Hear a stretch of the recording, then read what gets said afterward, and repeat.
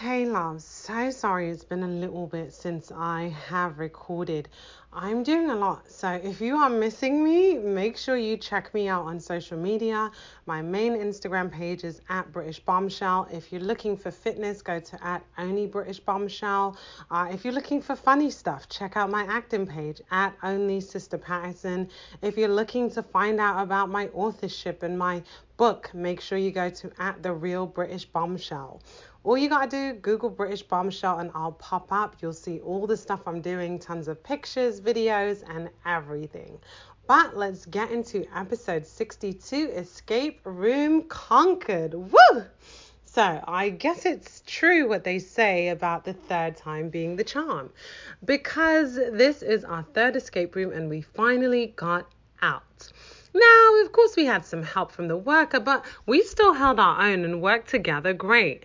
Remember in the past, he and I realized that the escape room wasn't the place to compete against one another? Well, we finally took our own advice and worked diligently in perfect unison for our desired outcome.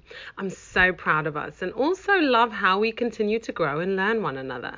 This date was another great one, and that's because of so many things. Because beating the escape room, we had a few changes for dinner, but instead of letting them deter us from our plans, we adjusted. The first change was even before I had sent him 3 restaurants previously and he chose one.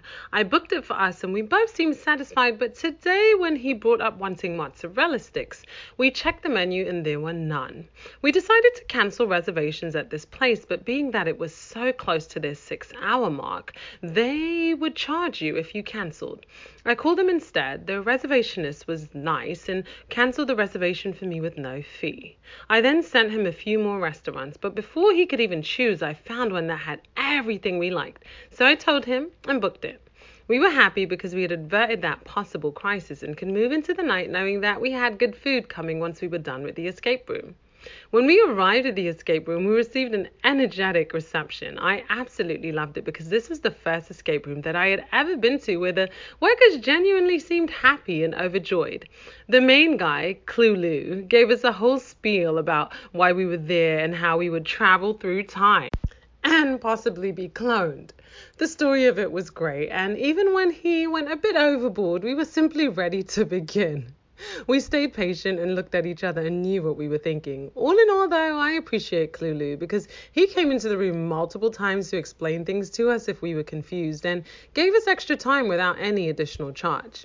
The escape room was super fun by itself, but having him by my side working hand in hand made it beyond special. We also showed our strengths while working together because when one of us may have been weak, the other figured it out. And when we did, we congratulated one another. It was super cute. There were a few moments where we made simple errors, but we didn't get down on ourselves because we knew that this was a mission that we must complete. Speaking of needing to complete the room, we realized that we were running late for dinner and that the restaurant closed at 9 p.m. on weekdays. We were disappointed that we couldn't go, but we decided that we had come too far with the escape room to quit now. So I called the restaurant and cancelled, and we said we'll find another place once we're done. We continued on in the escape room and finally found the code to unlock the door and let us out. Success felt so good with him, and it made me visualize us even more as a power couple.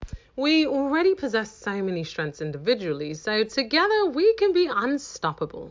When we were done at the escape room, we walked back to the car and then went on to Google Hunt to find a new restaurant. I won. And he was in agreement, so we booked a restaurant and drove over. The restaurant was cool and the food tasted really good. It wasn't a dressy place, but it was still nice and the workers were polite, so that was cool. We ate and had great conversation, and he even tested me with some test prep questions that he was working on for a state exam he'll be taking. I did excellent on the first and second ones, but not as good on the third. It's understandable though, because some of the scenarios were created with different intentions from what I initially thought. I found this out afterwards when he showed me the explanations. We talked about the differences in perceptions and I learned.